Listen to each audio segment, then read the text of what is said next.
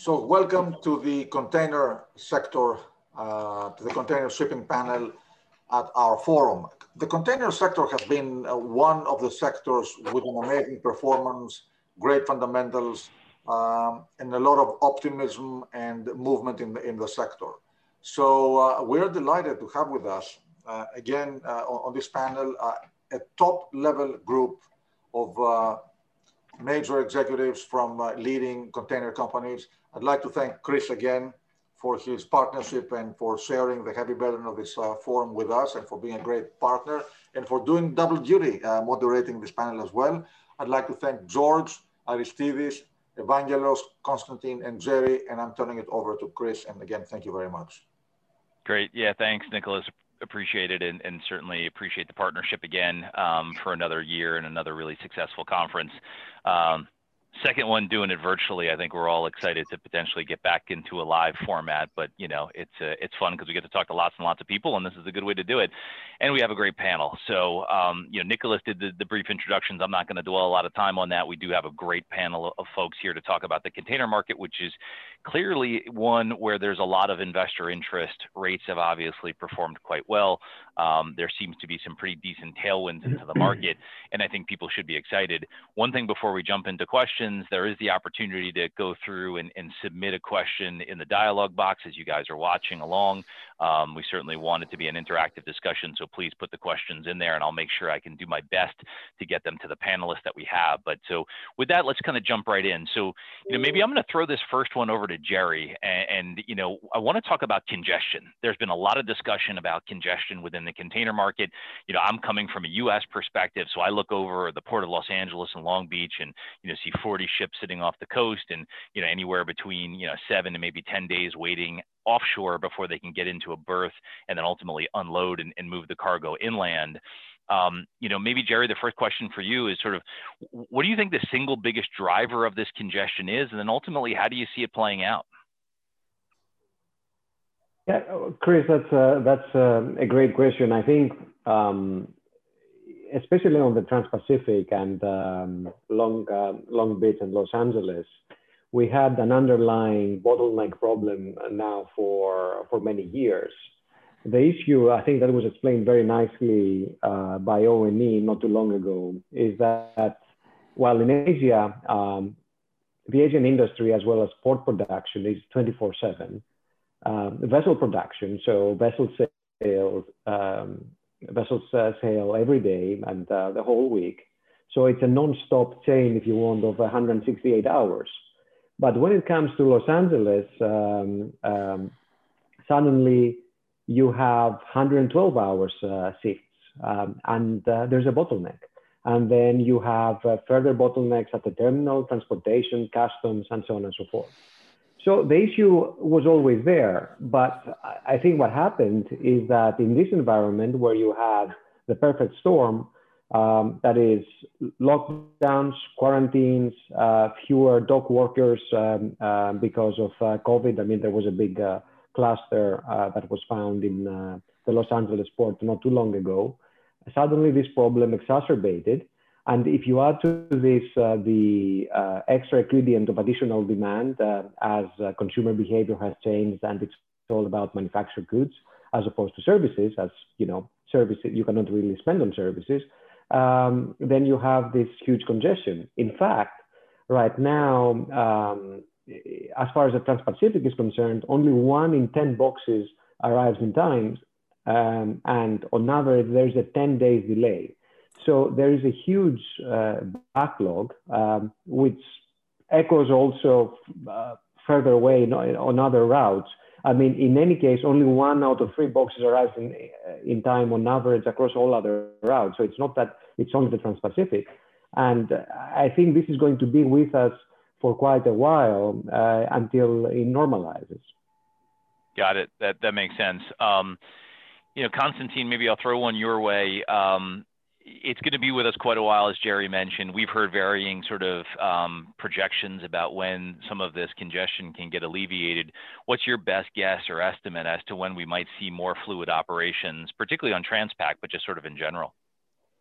Well, first of all, trading data suggests that kind of scheduled capacity to West Coast North America will even further increase through Q2 this year. So therefore, taking into account the still increasing delays, it seems a likely scenario that the congestion at the West Coast ports might last well into the second half of 2021. However, I would expect some easing off during the second half of this year as a result of, first of all, arrival of new boxes, dock workers getting vaccination, deviation to other ports, for example. So I think towards the second half of this year, we should see an easing off of that trend. I think it's also important to understand that if you compare, for example, the port infrastructure in the US to, for example, Europe, you have much less automation and hence much more dependence on physical labor, which obviously hit especially those ports significantly when a lot of dock workers, for example, contracted COVID. So I think a lot of these things will be addressed.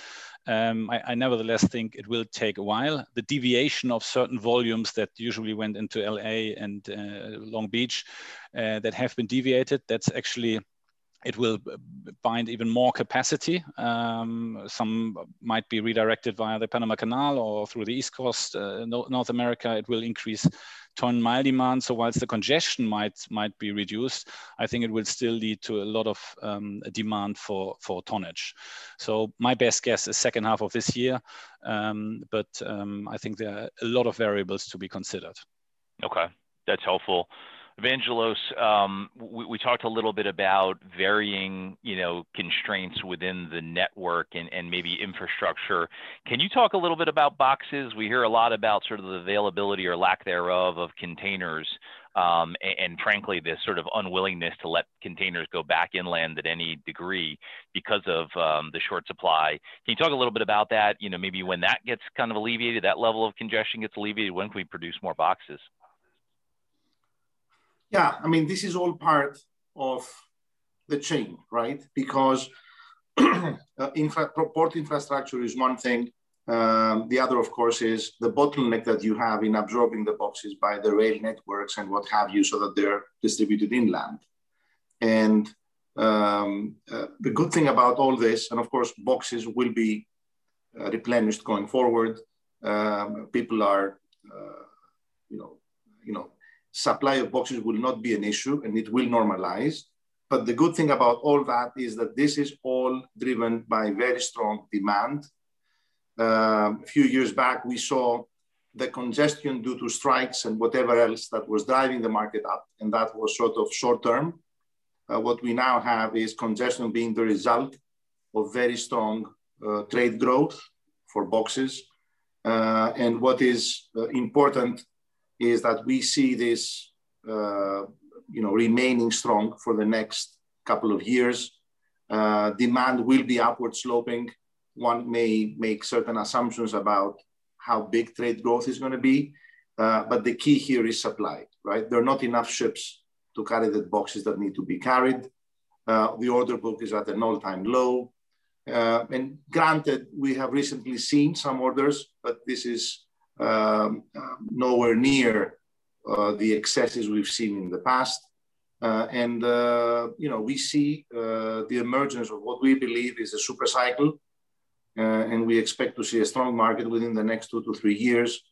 And of course, all the parts of the chain, from carrying the box to the port and then distribution and availability of boxes, gradually these things will adjust. And we hope not soon enough, so that we can continue seeing very strong charter market, which drives our earnings. Sure. Okay. Makes sense. George, I want to come to you and get your sense on what the liners are doing to kind of react to what's going on with congestion. Is there anything they really can do in terms of adding incremental services, or is it just because of sort of the congestion and significant demand, most of the assets are already operating? Well, I think that the situation for the liner companies is something that they cannot anticipate how it's going to change, because they don't know how the COVID situation in each port is going to develop. I mean, we don't even know, when we have a crew change, for example, and we think that we're going to do it at that port in a month's time, it turns out a month later that this port cannot do a crew change and we have to divert our crew change to another port a bit later and so on and so forth. So, as long as you have COVID spreading and these various variations of the COVID, which can come out from Brazil, South Africa, UK, so on and so forth, I don't think the liner companies are really are the ones to blame for what's going on.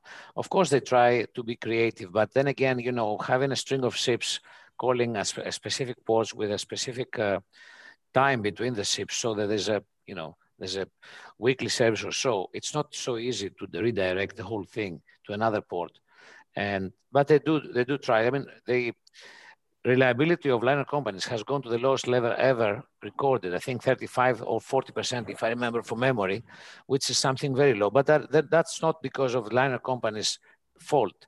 This is the reality. This is the situation. And this situation, like my colleague here said, it doesn't look like it's going to change anytime soon. I don't think that we will see a normality, at least before the end of the summer, I would imagine. Okay. Of course, yeah, it all depends on COVID. Of course, yeah. No, that's a big question mark. Aristides, one of the things that we saw the liner companies do a very good job with in sort of the downturn from COVID in 2020 was use blank sailings to their advantage to basically take capacity out of the market. We have Chinese New Year, sort of that normal lull, which doesn't appear to be a normal lull because it seems like production kind of maintained through that process. But can you talk a little bit about blank sailings and how that might have been used, and do you see any right now, or like I said before to George, are most assets kind of being deployed because of the sort of bottlenecks and congestions we're seeing in these networks? Yes, Christian, this was a problem of last year. It was a totally different problem. Now we have the exact opposite problem. Then they had to blank sail in order to be able to push rates up. Now they need as many ships as they can. I can tell you that we are also trying to buy a vessel, and we are competing against 5 liner companies. So the liner companies, they're not thinking about blanking. They are thinking, how can I have more ships to service my customers? Because I think this is the real problem, that the demand is so big and all the logistical issues augment this demand to a certain extent. And this is what we are trying to understand, I think, all of us, is how much the logistical issues pent up the demand and what will happen after COVID when everybody starts going on vacations and the spending policy changes, and how that is going to affect our business, if it's going to affect it. But up to now, what we see is a full demand, a very strong demand. We think that it will continue. We think that going out of COVID will certainly increase global GDPs. That's what all the analysts are saying, and the World Bank and the IMF and everybody. We will see strong GDPs. Normally, our business is correlated these days at least 1-to-1 with GDP. So we should see an even stronger growth. The question is, will the logistical transformation make it a little bit smaller than what it can be? Because if trade grows on GDP levels, there are not enough ships. Yep. Okay, that's a good point. I want to pick up on the point that Aristides made. Jerry, coming to you in terms of your view on demand. I think in a lot of developed economies, and certainly in the United States, we saw inventories get drawn down during 2020. So we need to rebuild inventories, but consumers are still spending, and generally speaking, are a little bit flush. We have another, stimulus package potentially getting passed through the U.S. Congress, and then you have this potential pivot from goods to services at some point this year, as the population of the developed world sort of feels more comfortable about traveling and take vacations that maybe got canceled last year. So how do you balance those dynamics? A couple of those seem very good for the container trade, and maybe the services piece maybe disrupts that historical relationship between GDP and container shipping. So how do you sort of square all of that when you're thinking about the outlook for demand in 2021? I think that's definitely a difficult question to answer. I think on the one hand, we have seen inventory levels build up to more normalized levels. It's tough to say whether this is adequate. What was, for example, normal inventory levels in January of 2020 might not be adequate in February or March 2021.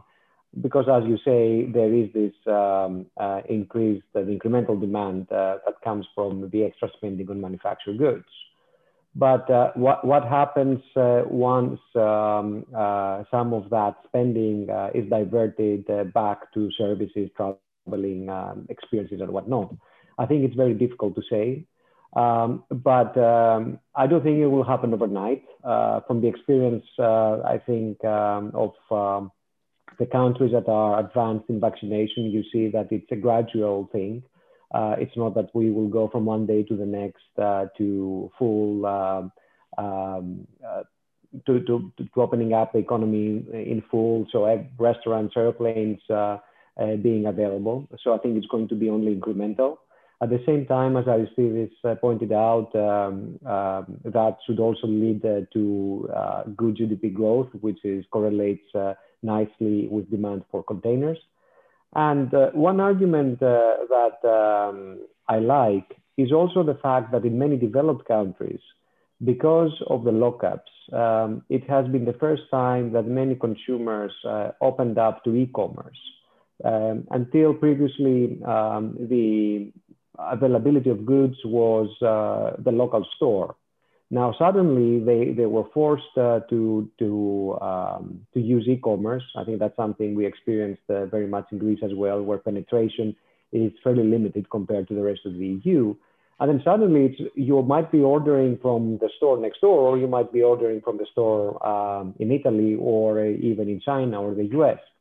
So there is going to be a trend that is also going to be reversible as e-commerce has been,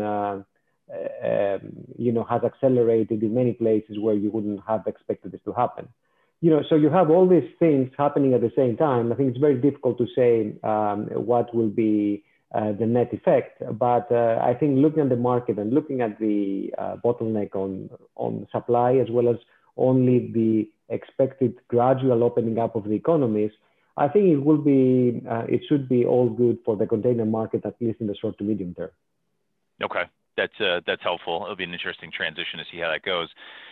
Konstantin, I want to pick up on what Evangelos said about the potential for a super cycle. So I do think from an investment perspective, there is the interesting opportunity that we could see rates stay elevated for an extended period of time. There's a lot of factors that go into that, and I kind of want to walk through all of them. We've talked a bit about demand.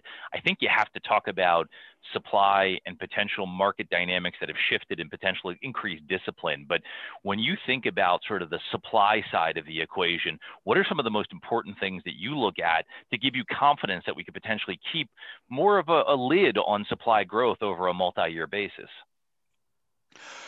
Well, first of all, and some of that was alluded to by my fellow panelists here, is obviously the more consolidated market and the alliances, and obviously shipping doesn't have the reputation of being very disciplined. However, the fact that liners are now organized in alliances, and we have seen quite some consolidation, means the whole ordering activity will in all likelihood over the foreseeable future be triggered by the liner companies. And that was different in the past, where we have also seen a lot of speculative orders.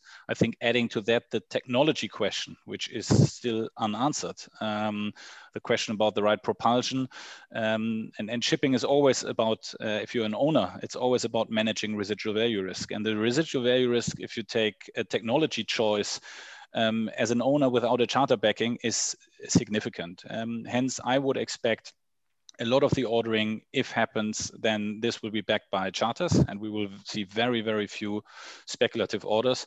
And that in itself is very healthy. That's number one. Number two, if you look at kind of the order book as such and the age profile of the fleet, I think the order book should at least be 15 to 20% of the fleet on the water, and we're now at 10, 11%. So I think it's actually unhealthy in terms of what is needed in order to replace existing tonnage. And that is even more relevant for, let's say, the smaller part of the fleet in my book, because we have a pretty old fleet with more than 1/3 of the fleet in that bracket being above 16 years of age. So there's a natural renewal needed. This has to be triggered by the liner companies. They are organized in alliances, and due to consolidation, I think this will be pretty positive going forward in my book.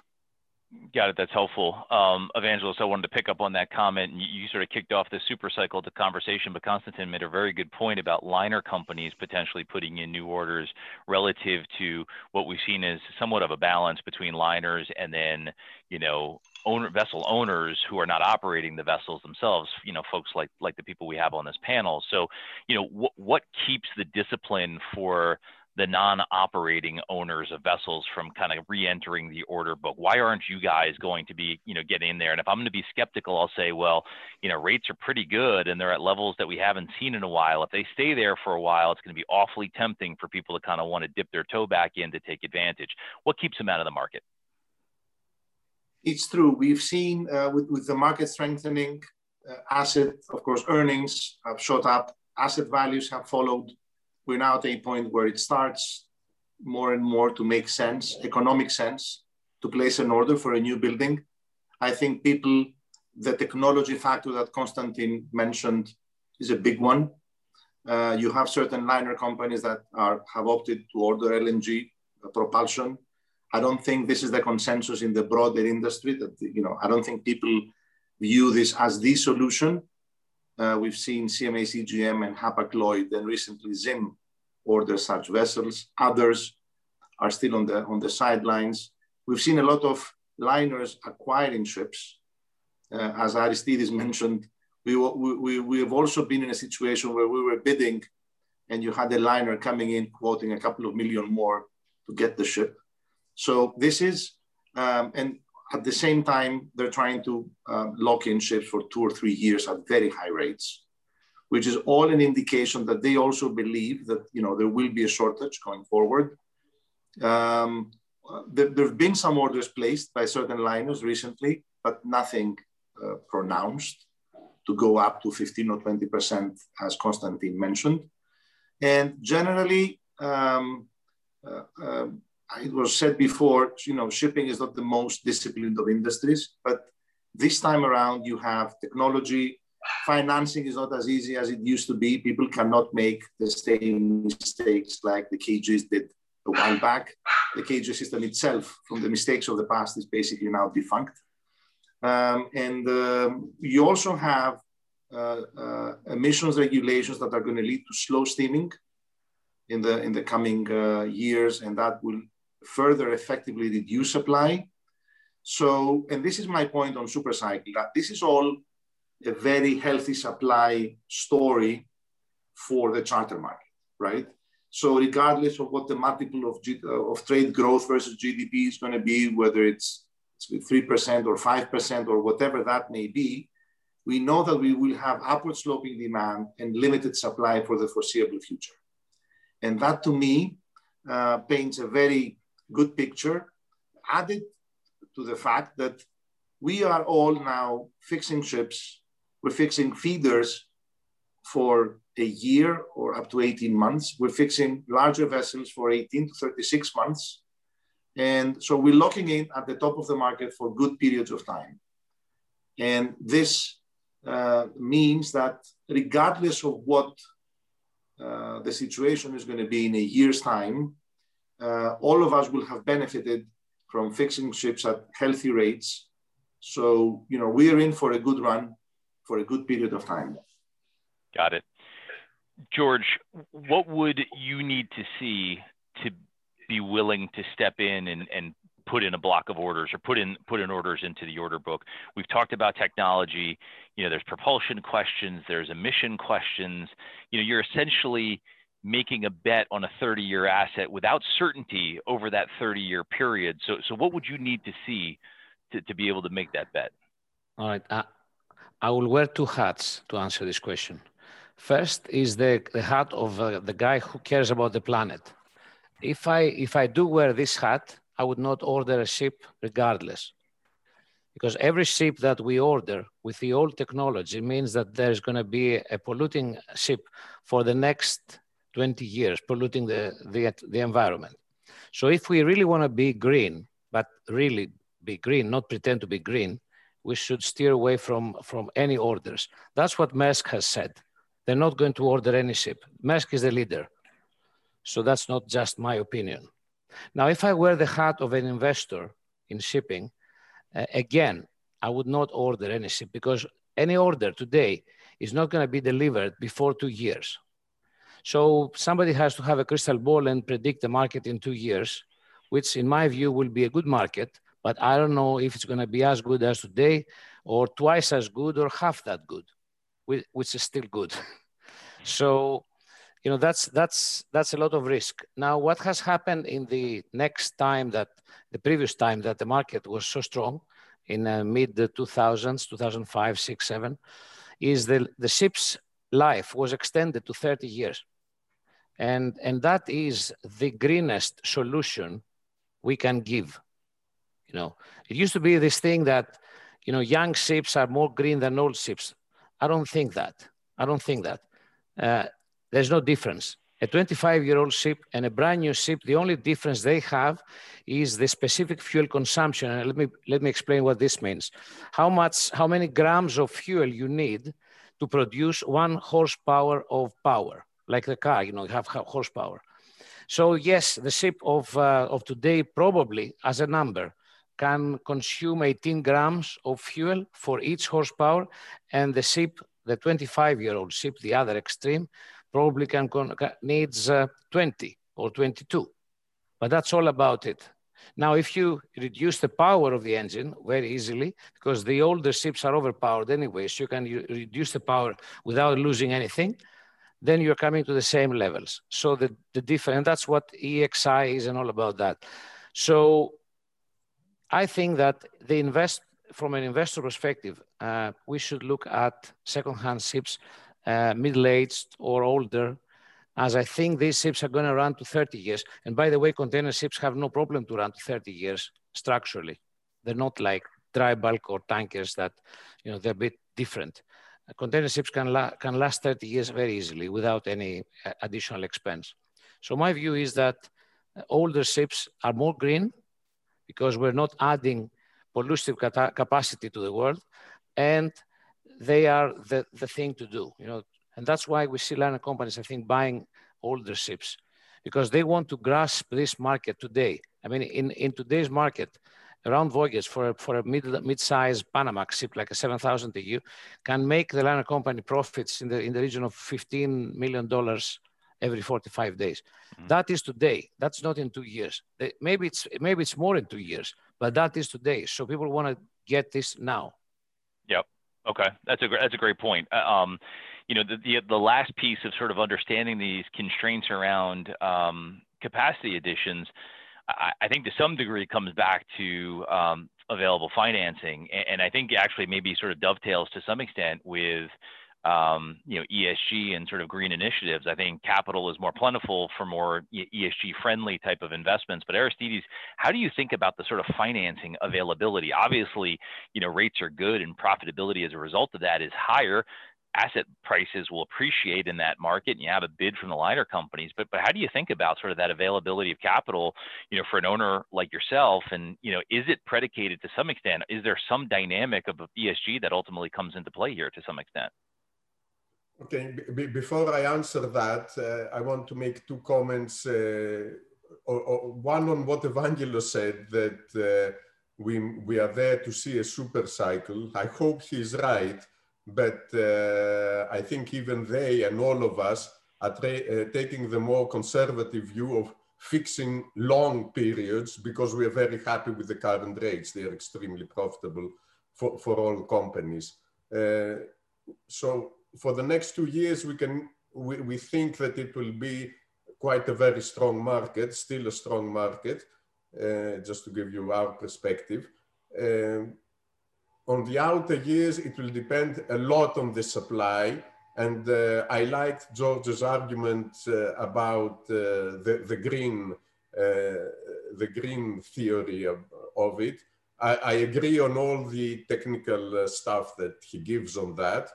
And I think that the only reason we may see ordering is against charters. So it will be driven, as everybody said, by the liner companies, either they ordering them themselves or an owner like us ordering with the backing of a charter.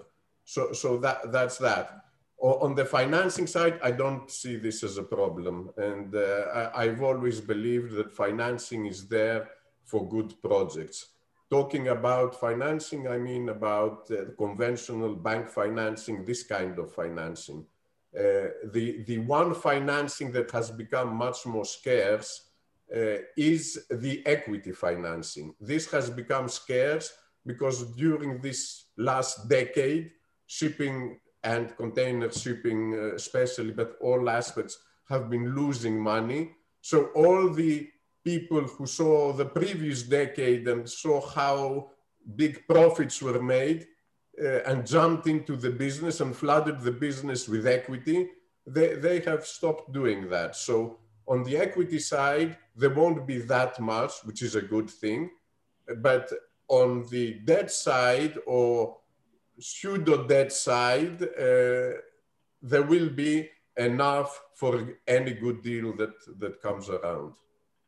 And, and the green financing part is something that I haven't seen yet really translated into something very efficient and strong. There are some clauses on some bond finances that if the ships that you buy lower your EEXI a little bit, we might give you 0.25% more. Nothing really. I don't think that it's made an impact yet. Okay. It may, but it hasn't yet. Okay. No, that's helpful. You know, Jerry, we've talked a little bit about liners and what they're doing in the market from a capacity standpoint, and they appear to be sort of a bid for assets that are out there. If I were to flash forward a few years, historically, non-liner asset owners have comprised a significant portion of the overall container fleet. Where do you see that going? Could we be here in 5 years with 5 or 10% less of the capacity owned by folks like you and that switching over to the liner side of the house? Let me connect a few points made by the previous speakers and get to this question because it's really interesting. I think probably since we can switch hats and I take my Capital Maritime hat here. It's probably Capital Maritime with a handful of other owners has been at the forefront of ordering in this latest turn. So Capital Maritime has ordered 13,000 TEU containers in South Korea, a fairly substantial order. And if you look at the ordering that has taken place over the last 3 months, it has been quite a lot. I think we cannot refuse that. It's more than 1 million TEU. But I think that was the result of a rare combination of low prices at shipyards, prompt berth availability, as well as I think willingness from owners as well as from liners to get their hands on tonnage fast. I do not think that this is going to be, we are going to see an increase in the order book at the same ratio, simply because now shipyards are more or less full for up to 2023, maybe Q4 2023 onwards. And I think, as George said, I think both owners and liners are really looking at what is prompt, and prompt is relative here, right? So if you can get your hands on tonnage that will be delivered in Q3, Q4 of next year, that's actually quite attractive. But if it's Q3, Q4 2023, then it is not that much. So I do think, though, that there is a place for new ships. I do not think that second-hand ships or older ships can do everything a new ship can do when it comes to emissions and energy efficiency. For sure, they have derated engines or smaller engines, and that accounts for a big part of the energy saving and the emission saving. But there are new hull designs, there are energy saving devices. You know, and a very simple example will be a tier 1 ship versus a tier 3 ship. That's a pretty big difference when it comes to NOx emissions. So I do think that there is a role for second-hand ships going forward, but in the end, when it comes to more environmentally friendly ships, more modern, energy efficient tonnage as well as dual fuel tonnage can be the bridge to new technologies into the future. In addition, I do think that the new regulations like EEXI and otherwise will require amendments, CapEx for older ships, and might affect their residual. I don't think this is clear yet to everyone and what this will require. But at the same time, I will agree with George that you know, you go to a shipyard, and we had this experience. I mean, you'll find better engines, much more fuel efficient as well as emissions efficient engines and auxiliary engines. You might see better designs, but that's about the end of it. When it comes to new technology, shipyards really don't have nothing new to offer. Advances made in power cells or other energy saving devices have not really been implemented. They're just gimmicks at this point. And I think there is a lot of progress to be made there. So I think there is a position for owners like us. I mean, the order of these 13,000 TEU ships did not come out of the blue. This has been a long-term project that we have been looking at, and it was connected to the demand that we see from customers. Our ability to customize specifications to the needs of liners and become tonnage providers, our ability to move fast, be able to take opportunity of low prices and offer them at a later point to customers, to liners, is that there will be always a role for companies like us. Of course, it's a higher risk game, but also a higher reward game. But in the end, I think Trump owners, like everybody that's sitting on the panel, are going to be needed to fill that gap, to offer that extra customer service. I mean, the flexibility that many of us provide to liner companies is something that they very much appreciate.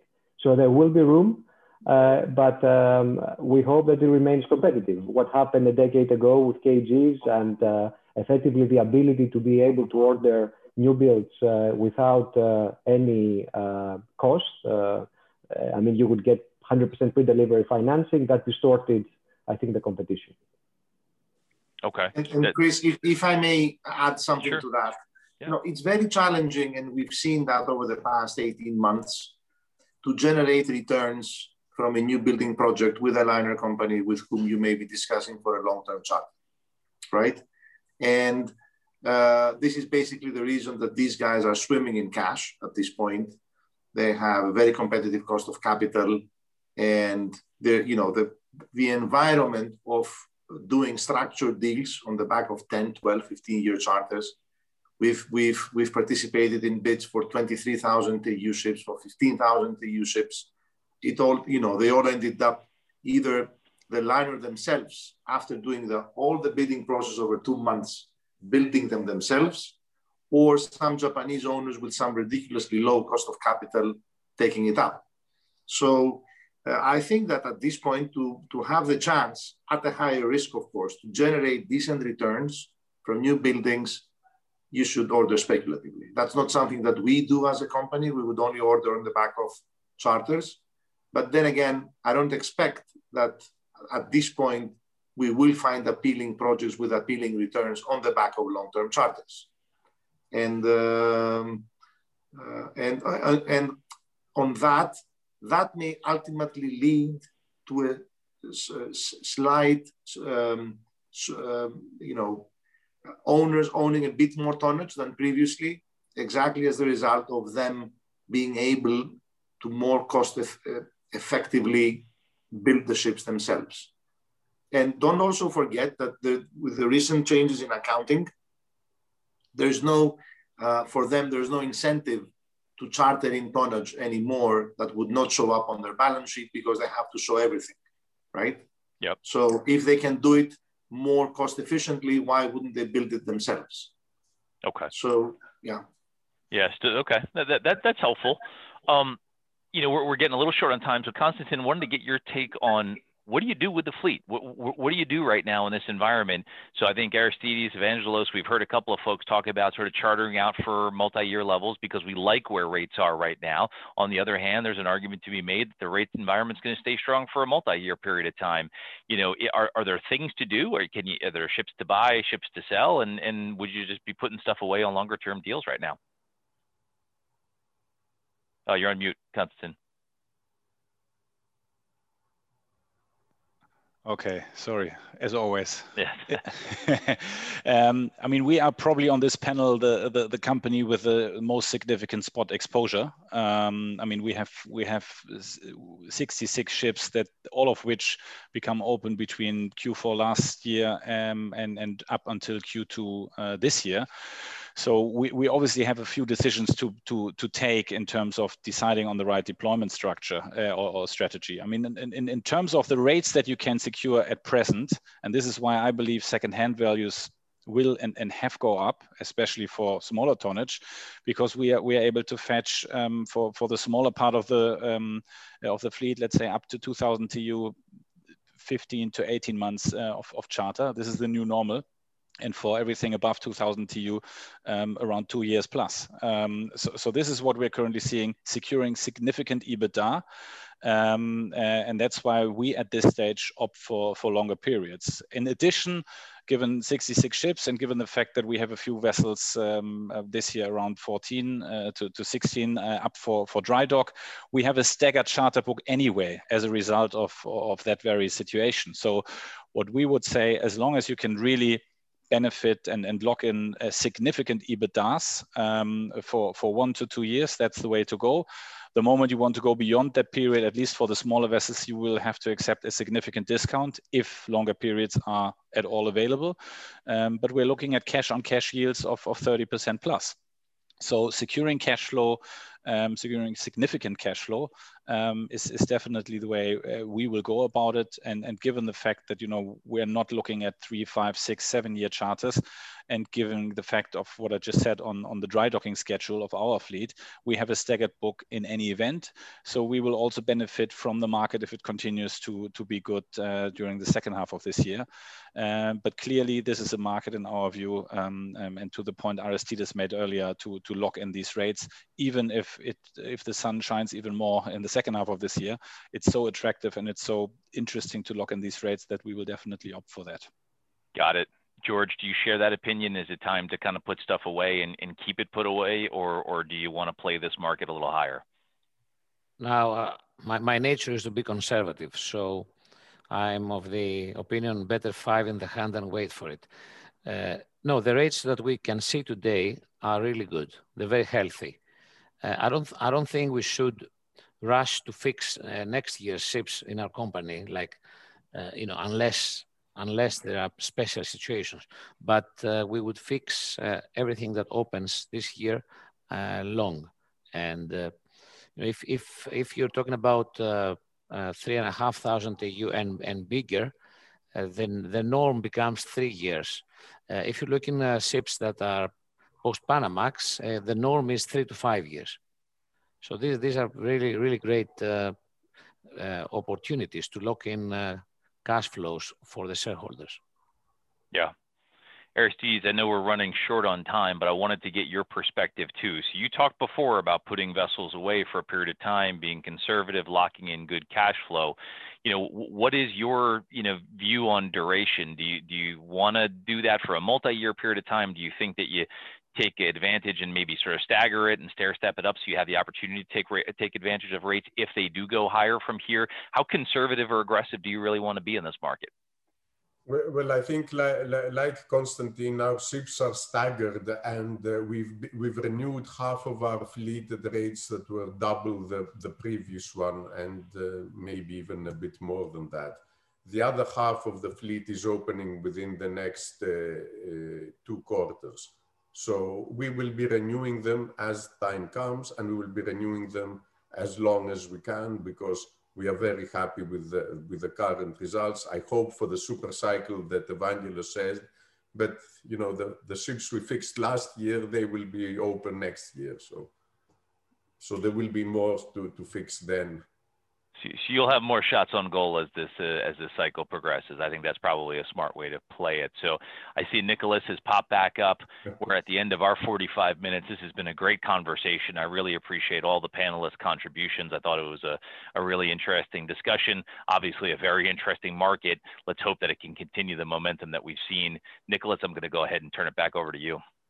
Well, Chris and everyone, thank you very much indeed. It has been a very interesting and positive discussion, and let's look ahead with optimism. Thank you very much to all. Thank you. Thanks, guys. Thank you. Thank you. Thanks, everyone.